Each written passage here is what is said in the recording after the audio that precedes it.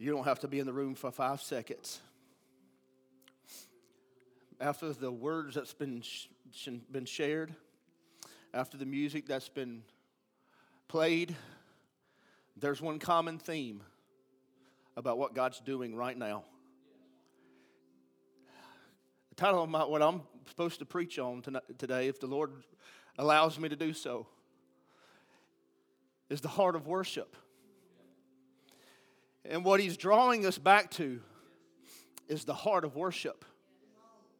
We've made it so much more than what He has intended it to be.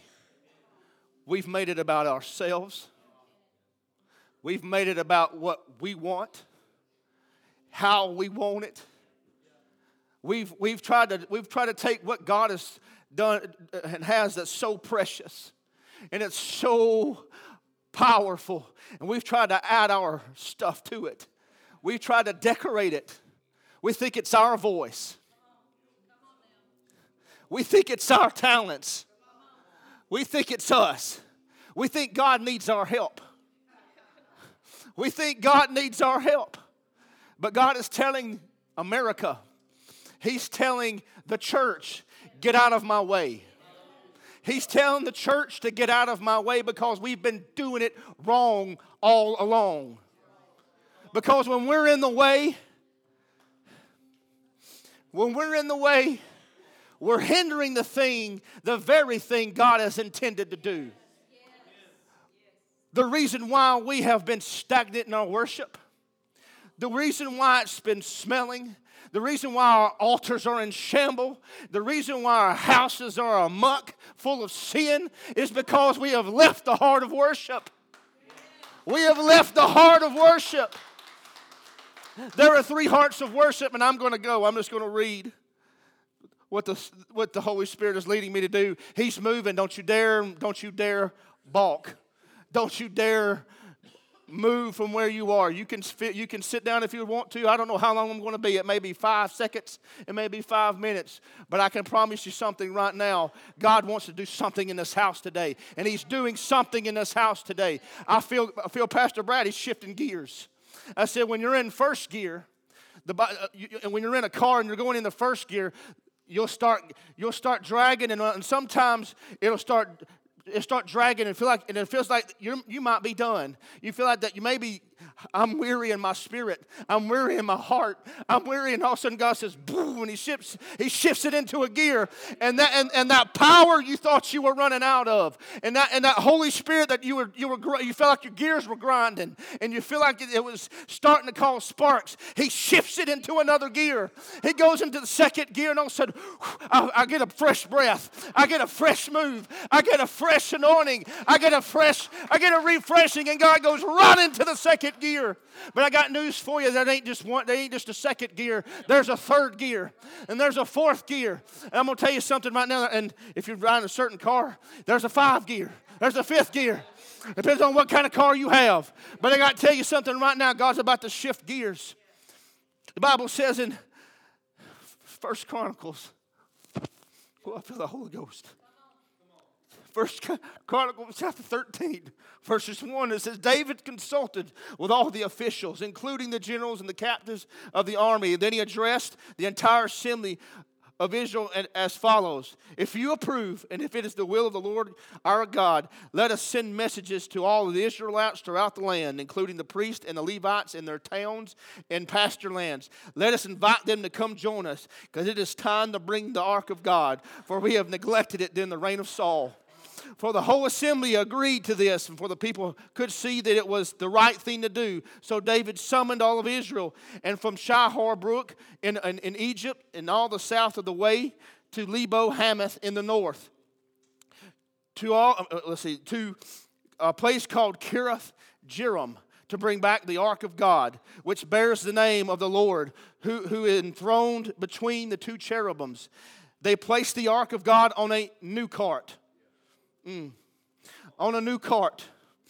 brought it from Abinadab's house. And Uzzah and Ohio were guiding the cart. And David and all of Israel were celebrating before God with all their might, singing songs and playing all kinds of musical instruments, lyres, harps, tambourines, cymbals, and trumpets. But when they arrived at the threshing floor of Nacon, and the oxen stumbled, and Uzzah reached out his hand to steady the ark. Then the Lord's anger was roused against Uzzah, and it struck him dead because he had laid his hand on the ark. So Uzzah died there in the presence of God, and David was angry. Don't we get angry sometimes? Don't we get angry sometimes when we feel like we're doing it the right way, but we've not consulted God?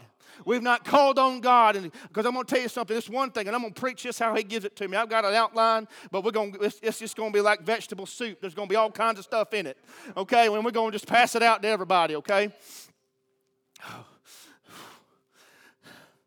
David thought it was okay just to be hungry. David thought it was just okay to have a hunger and a heart for God. But with a hunger without protocol, if we don't know what we're bringing back, if we don't know how to take care of what we're bringing back, if we don't know how to bring it back, it doesn't have anything to do with us. God has a way. God doesn't change. God has not changed. Culture has changed, but God has not. And when we think that it's all about what we want it and how we want to bring it back, something happens and the Uzzahs die. I got news for you. Uzzah's got to die. What does Uzzah represent? It's the old way of doing things. It's when we want to put it on a cart. We want to put it on a cart. A new cart. Where'd they get that idea? Where'd they get that idea to put it on a new cart? They got it from the Philistines. They got it from the sinful world, the Philistines, because that's how it left. See, there are three hearts. There are three hearts. There's the heart that's like Eli. There's the heart that's like Eli, the priest, who watched it leave. Who watched it because of his wickedness. The Bible says, Brad, that he was dim-eyed. And in the air of the lamp of the lampstand, there's 6 lamps on the lampstand, and there was one left, and it was flickering because he had not taken care of it. And the Bible says that he was laying down, and the word of God was scarce in the day.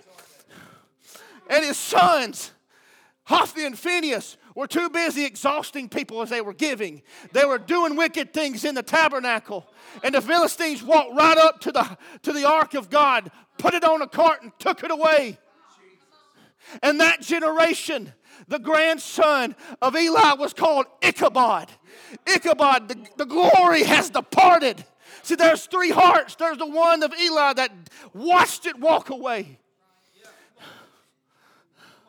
If you're not careful, if all you want to do is spectate, God, all you want to do is spectate. All you want to do is watch it.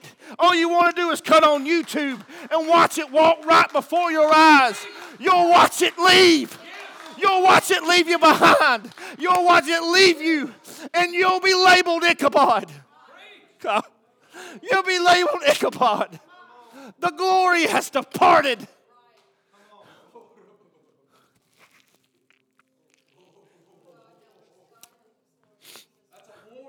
Whew. Whew. But then there's the second heart. And it's a direct result from the first heart. There's the heart of King Saul. See, King Saul's heart was the one that never sought it. See, he left it in his son's house, Abinadab. And it stayed there. And the whole reign of Saul. The whole reign of Saul. He was so out of balance. He thought it was okay to sacrifice without obedience. He didn't call on God unless he messed it all up. And then he said, oh man, I done messed it all up. Samuel, what do I do? What do I do? He goes, obedience is more important than sacrifice. It didn't stop there. The only time he felt the presence of God was then when somebody who had a heart for it sat right in front of him and played. And he played, and the Holy Spirit would move, and it would relieve the depression from him that he had. But it left when David left. And he would be depressed again. And David would come. See, that's what church has been for us. That's what church has been to us. We come and we go. We come and we go. We come and we go. And we come and we leave it. We come and we leave it. And all it does is it doesn't go with us. For years, the glory is meant to be poured out onto all flesh and to minister to those that are hurting and dying outside these walls. But we have left it at the altar. We have left it. And so the two things that are in common, the two things that are in common with this is that old Daddy Eli didn't care about his kids, and so they got labeled Ichabod. Old Daddy Saul didn't care about his kids or his grandkids, so guess what? They didn't know how, they put it on a new cart just like the world does it. See, the ark it represents the presence of God. It was about 4 feet long, 2.5 feet tall, 2.5 feet wide, and on top of it was a mercy seat. 2 cherubims on each side, and they were beaten down to cover, just like this, their wings, specifically instructed by God to Moses of how, if I'm going to dwell with you, which I hunger to do, God said, I hunger to be with you, but if I'm holy, you got to be holy. If I'm holy, you got to be holy. And so this, to use in Ohio in the house of Abinadab, was just another house ornament. See, I grew up in a time, Brad, where we had this big old, huge, thick, holy Bible. I mean, it would break a window if you threw it through it. And my mama had it. When you walked into our living room, on the coffee table, it'd be open. And the first thing people would come into the house is they would see the Word. The first thing that people would come when they ever paid a visit to my house was the Word was open. But now, how many times is now we look at our homes and there's not even on the coffee table? It's not even on the coffee table anymore. It ain't even on our hearts anymore. We go to it and we leave it. We go to it and leave it, and we wonder what's wrong with our generation. We wonder what's wrong with our generation. We want to know why they don't even know who they are. We want to know why. We want to know why this generation, they're searching for something, but they don't know where to search it for. They're looking for Jesus. They're looking for God, but they don't know where to see Him. And so guess what? The devil slips in and says, you know what? And offers them an alternative. And we want to know why the world's so wicked. We want to know why the world is so wicked. We want to know why they're so evil, and we're shocked when we turn on the television and we watch these debaucheries go on in front of our own eyes. But we want to know why. Because we're like Eli. See, Samuel was in the house, and God was calling Samuel. But see, it's because Eli had dim-eyed and hadn't heard the voice of God in a long time unless it was in judgment. Hadn't heard it in a long time, and the Holy Spirit had become so low in his life that he could barely see. That Samuel had to go to him, Brad, 3 times. He'd go 3 times, and he said, what do you want? This generation's gone to the church how many times? What do I do? What do I do? How do I do it? And we let them go. We let them one generation after one generation after one generation after another generation. They start off singing gospel music, but now they're singing the debaucheries of the devil. We want to know why they're like that. And on the 3rd time, Eli remembered, oh yeah, I remember. God's calling you. And just like Saul, we've left it in the house of our kids. I don't want it. I don't need it. I want to do things my way. I want to live my way. I want to live in the pleasures of sin. I want to rule the kingdom the way I want to do it. I want to do it like Mickey Blue Eyes says, I want to do it my way. But then there's the third heart. there's a third heart. And in the beginning of Chronicles, the Bible says after Saul had died, he fell on his own sword. You know what's funny about Saul and how he died? He didn't want to die to a Philistine. He didn't want to die to a Philistine. So he asked an Amalekite. So he said, stab me. I don't want to die to Philistines. So that's what we do. I don't want to be known for alcohol, but I'll look at porn. Oh,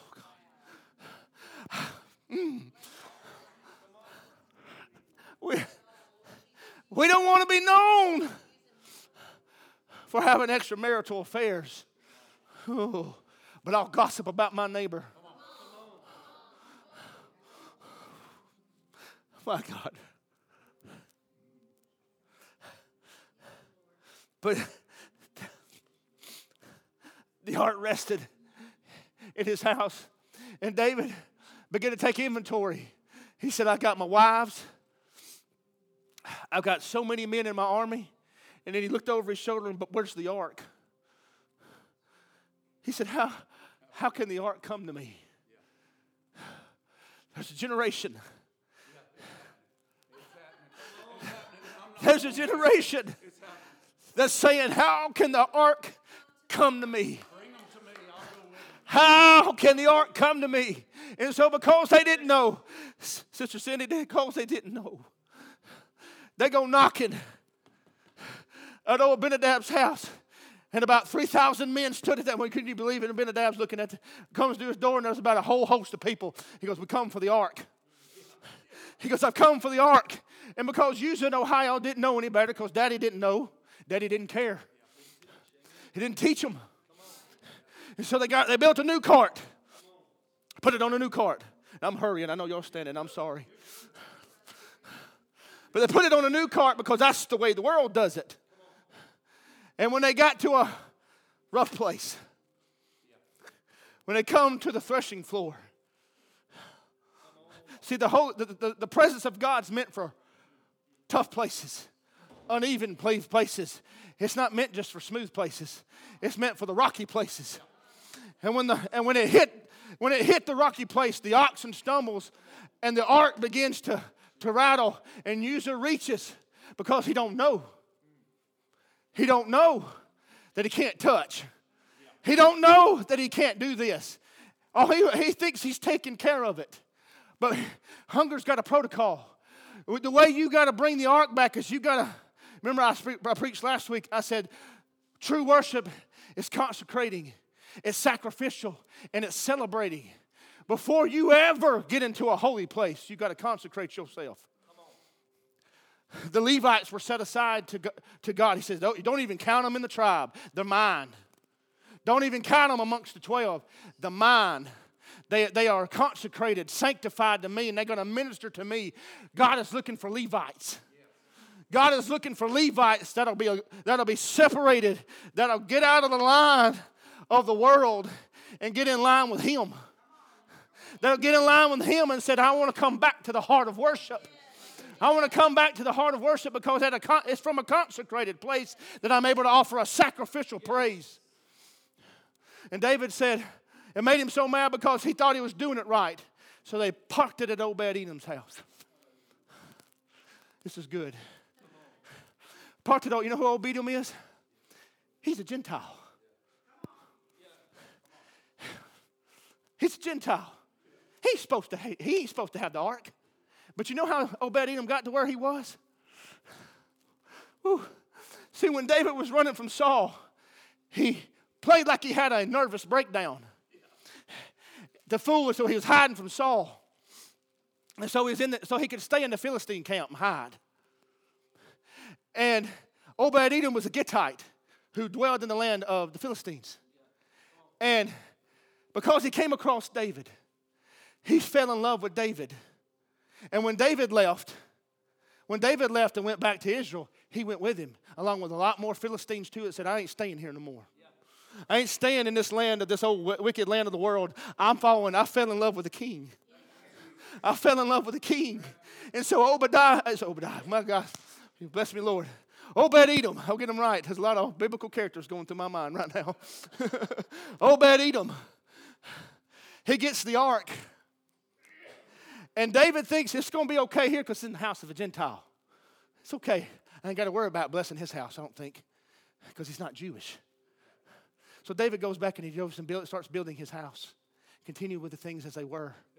Because he didn't know how to bring it back. He didn't know how to do it. But he started hearing that God was blessing Obed-Edom. He started hearing that he didn't kill Obed-Edom. He blessed him. And all of a sudden he's like, And so he began to do his due diligence. And he began to study. He said, if I'm going to carry the presence of God, it can't be carted. It must be carried. See, when you build the Ark of the Covenant, on the edge of the each 4 feet long, on the corners is rings. And on the rings is poles that slide through there. And only on the shoulders of the consecrated. Only on the shoulders that have separated themselves unto God, who God has sanctified. Only on the Levites can they pick up that heavy weighted Shekinah glory. See, God knows it's heavy. God knows it's heavy. But He's going to give you the strength to carry it. He's going to give you the strength to carry it. And see, if you don't know the weight of the glory, you don't know the responsibility of carrying it. See, it's easy to carry it on a cart because I don't bear any responsibility to it. I can sing a couple of songs and I can get my feel good. I can celebrate, but I don't have to consecrate or sacrifice. And I can get my touch and check the box. And Monday, Tuesday, Wednesday, I'll get a little bit on Wednesday. Thursday, Friday, and I'll go again and I'll celebrate again. I ain't worried about consecrating. I'm not worried about sacrificing. Check the box again. But David goes, this time we're going to do it right. And the Bible says that they consecrated the Levites. Consecrated the Levites. And they go to Obed-Edom's house. And they put poles. I'm doing summarization. This is the KOS version right here. They slid the poles in the rings. And they began to carry it. And they said, the Bible says in 2 Samuel 6, it gives a snapshot view. 1 Chronicles 13 and 14 and 15 give you the expanded view of what's taking place in the same situation. 2 Samuel tells me in 6 that every 6 steps, while David's celebrating. See, the celebrating ain't good. I can't dance. I'm sorry. I'm doing this jig, and I know they're watching me, and I can't dance. I can't even sing. But as David's dancing before the Lord, every 6 steps, they would stop. They would build an altar, and they would worship sacrificially. If we as the church are going to see God do something, get ready. I'm about to close it. God's about to do something in this altar. He ain't done. He's shifting gears. He's about to do something. David danced before the Lord with all his might, every 6 steps, all the way to Jerusalem, all the way to the city. He danced, and they would go 6 steps, build an altar, sacrifice. And David didn't stop. He had his ephod on. He didn't care who he was. See, we got to stop caring who we are. He don't care if you're a doctor. He don't care about if you're a lawyer. He don't care if you're a politician. He don't care who you are. He doesn't care. David took off his robes and had his ephod on. That's the prayer garment. That's the praise garment. And he danced. And they went all the way to Jerusalem. And the Bible says that his own wife, Michal, hated him. Isn't it amazing? Isn't it amazing how the heart of the previous will get mad at you? And the previous generation will get mad because you know what? They didn't look for it. She was Saul's daughter. Daddy didn't teach her either. And so she was mad because it didn't come through her household. It came through his household. And she's watching her husband dance before the Lord with all his might, worshiping, celebrating. The presence of God is returning. It's in my care. It's in my house. The Bible says that David had built his house, and he erected a tent and made room for God to be in his house. We got to make room for God to do something in our house. I'm closing. God wants you to make room. God's about to do something in your households. See, it's one thing to feel God here. It's amazing. God wants to do something here, and this time we're not leaving it. Just like the heart of David, when we pick up the heart, the glory is going with me. Just when I pick up the heart, it's going with me. It's going into my house and whoever I come in contact with, and whoever because I'm a well. I'm an uncapped well full of His glory. So I feel God's about to do something. Pastor Brad, I want you to stand right here. Marcia's in there. Let it begin with you.